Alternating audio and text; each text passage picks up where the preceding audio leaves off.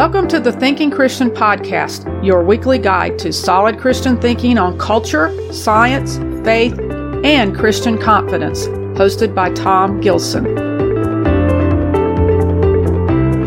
Hello, I'm Tom Gilson. Welcome to the Thinking Christian Podcast, Episode 7, coming back after a delay due to everything that's involved in launching a new book.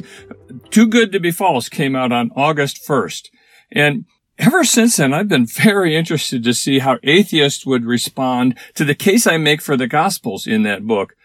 So far, in this month, only one has weighed in on it fully, and his response is totally fascinating. Besides him, a few others have, I'd say, wasted their time critiquing the case without knowing it. They're working on vague, shadowy impressions and a strong negativity bias based on interviews they've heard or things that they've seen in short versions on the internet. You know, this book is new, and I say so, and other people do too in these interviews. This book is, and its argument are new. So for anyone to think that they can get it in its entirety just by listening to an interview is to completely misunderstand what's going on in this book. You have to get the full weight of it. Part 1, which talks about how incredibly unique, consistent, and good Jesus is across multiple dimensions. Part 2 that says that this uniqueness makes it hard to believe the atheist story, the skeptic story about where the Gospels originally came from. And Part 3 that pulls it all together with conclusions for Christians in particular about following Jesus no matter what. Well, these people, you know, like I said, they're working on vague, shadowy impressions, and they're really negative. This is not so unusual. I've seen it before. In fact, I did a study on it once, comparing negative and positive reviews of Stephen C. Meyer's book, Signature in the Cell.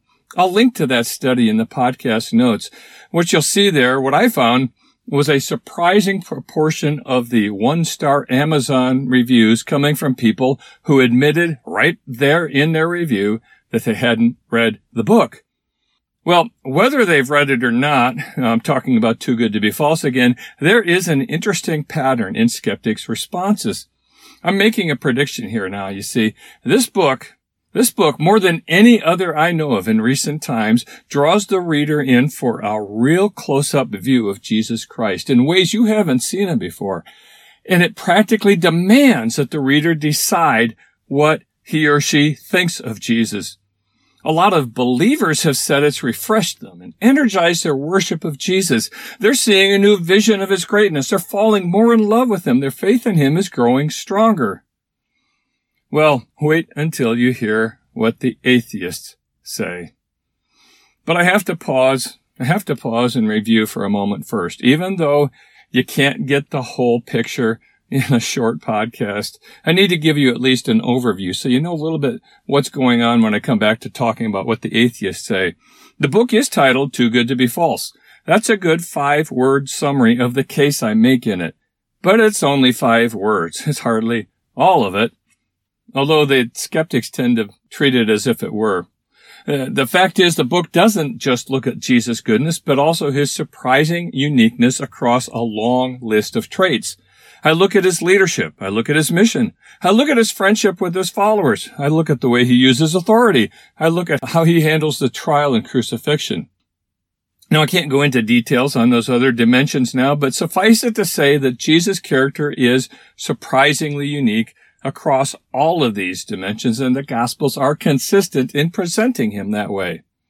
Of course, along with that, he's also astonishingly good, especially in one perfectly clear and definable way. He is the only supremely powerful character in history or literature who is also supremely good. Good in the sense of focusing his life and all of his work, and especially all of his power, on the benefit of others, for others, self-sacrificially giving. Jesus is unique in that, and to a degree that, I'm serious, no other character could match. Read the book, you'll see why. Now that's a painfully condensed summary of the almost 100 pages in Part 1. In Part 2, I go on from there and I ask and I answer the question, okay, there's quite a story there, but what if it isn't true? Yeah, he's great. What if it's just a story? Well, here's the tack I take in answering that question. This story, with this main character, came from somewhere. And I don't think the skeptic's explanation for where it came from makes sense. I think they're wrong. In fact, from the perspective of Jesus' character as presented in the Gospels, they're obviously wrong. I think they're going to have real difficulty holding on to their legend theories in light of this new challenge. I'm actually looking forward to hearing their best representatives on it, such as Bart Ehrman. You see, the skeptics in general think the Gospels arose through decades of oral tradition and the telephone game, motivated by psychological and, in some cases, political need. Well, I say that those things that they theorize, that they hypothesize, that they're corrupting processes, and they couldn't possibly have produced a character as unique, as consistent, and as good as Jesus. That's part 2 in way too short of a summary. But you have to understand that the point is that the skeptics have a theory of the Gospels and where they came from that doesn't actually fit the character that's portrayed in this story. Now, remember what I said about how believers have responded to this book? That they've fallen more in love with Jesus? It's because I take readers in for a close-up on his character like they've never seen before. And the reviewers will tell you, we haven't seen Jesus this way before. Well, that's believers. How do you suppose skeptics are responding? It isn't love. So far, they're all locking in on what they think is wrong with Jesus. Oh, they've got all kinds of complaints. The big one, the one I hear most often, is he didn't condemn slavery. Well, no, but he did teach very clearly that all humanity is equal before God. He taught even more clearly that no one should ever mistreat another human being. Does he have to say the word slavery in order for people to get the point? Well, yeah, okay, he didn't lead a crusade against slavery. He didn't use that word. He led a mission instead to set us all free from the inside out. How far do you think he'd have gotten with that mission if he tried adding a political and economic mission, an insurrection, on top of that? Oh, he'd have been cut off early, way too abruptly, and whatever message he was able to get across about his primary mission would have been hopelessly muddled in it. Jesus knew better than to try to do too many things at once. He was working on the heart. That's a lot. And remember, again, working on the heart, people are all equal before God. No one should be mistreated. He said, treat others as you would have them treat you. I think that answers the slavery question, even if he didn't use the word. But speaking of mixing up missions, I've heard atheists complain, too, that if he was really God, and if he was really good, he should have introduced basic medical practices, like boiling bandages, so people wouldn't get so many infections. I hear that, and I go, hoo-wee. Can you imagine the priesthood that would grow up around that? The superstition? He wouldn't have just introduced one new religion. He would have introduced 2, which is one too many. It wouldn't have gotten him where he intended to go. He was too smart to do that. Another one. People say that Jesus had an anger problem. He got himself into a hissy fit and he cursed the fig tree. He was in a rage when he cleaned the temple. I look at that and I say, there's no sign that he was angry either time. I'm serious. They say what he did. They don't say that he was ticked off. He was acting out object lessons in both cases. Take the fig tree, for example. It said it didn't have any fruit on it, but it did say it was in leaf. Now, fig trees that are in leaf should have at least some fruit on them, and this one didn't have any. He cursed it. Clearly, this was a physical object lesson for fruitless Israel, which was soon to be, as we know, and as he taught in plainer terms in Mark 13, Matthew 24, I forget the chapter in Luke, might be Luke 22, that Israel was facing judgment for their fruitlessness, as it says in Genesis 12:3, being a blessing to the whole world. And by the way, the part about the fig tree being an object lesson, that's not an ad hoc or post hoc explanation. That's how a first century Jew quite naturally could have viewed it. It's a natural explanation if you understand the context. And the same goes for his cleansing of the temple. He was enacting in advance what God would do for real less than 4 decades later in the destruction of the temple. For that, I'm going to go ahead and recommend you read N.T. Wright, his book, The Challenge of Jesus, just to see again how clearly first century Jews would have seen that. This is not obscure. This is not ad hoc. Far from this being a sign of rage, he knew. He'd walked by fig trees before. He'd probably walked by that fig tree before. He'd certainly been in the temple often enough. He wasn't surprised. He wasn't caught off guard. He wasn't moved to a sudden rage.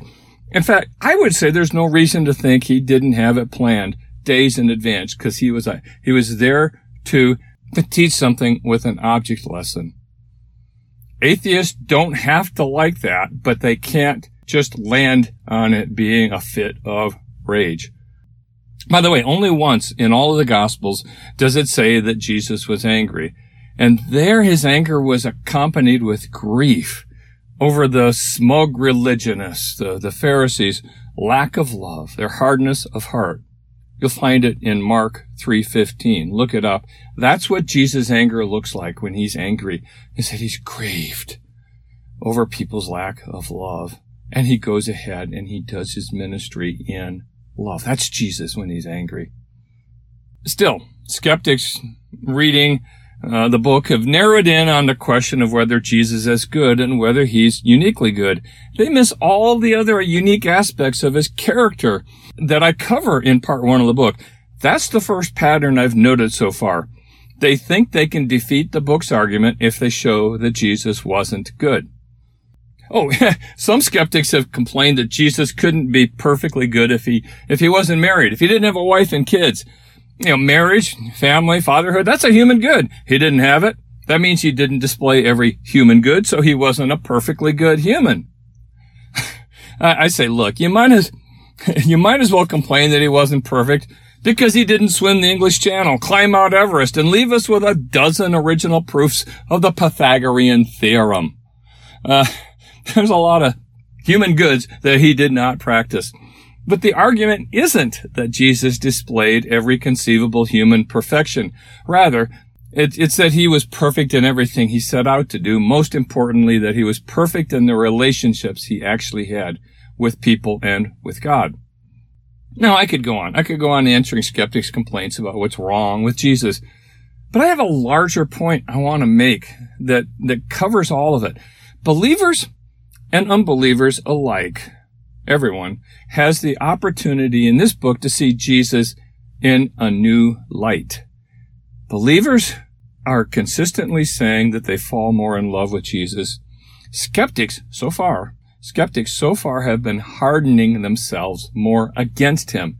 They seem to be being pushed to find things that are supposedly wrong with him. Maybe these things have been in the back of their mind, but boy, this is pushing them to the forefront. And I don't think that has to be a skeptic's response.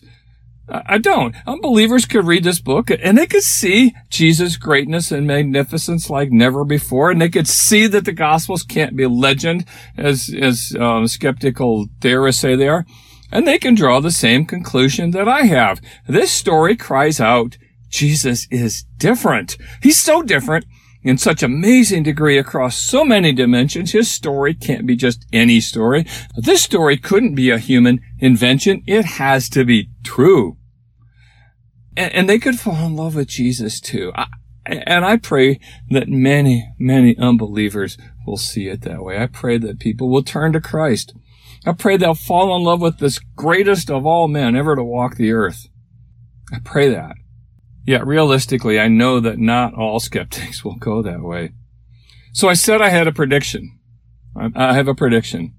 And here it is. We're seeing it start to happen already. It's nothing incredibly new. It's really the expansion, the continuation, the enlarging of a pattern that's already well underway.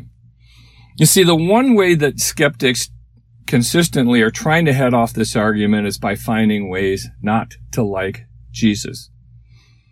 Well, we know there's already a wide divide between committed believers and strongly committed atheists.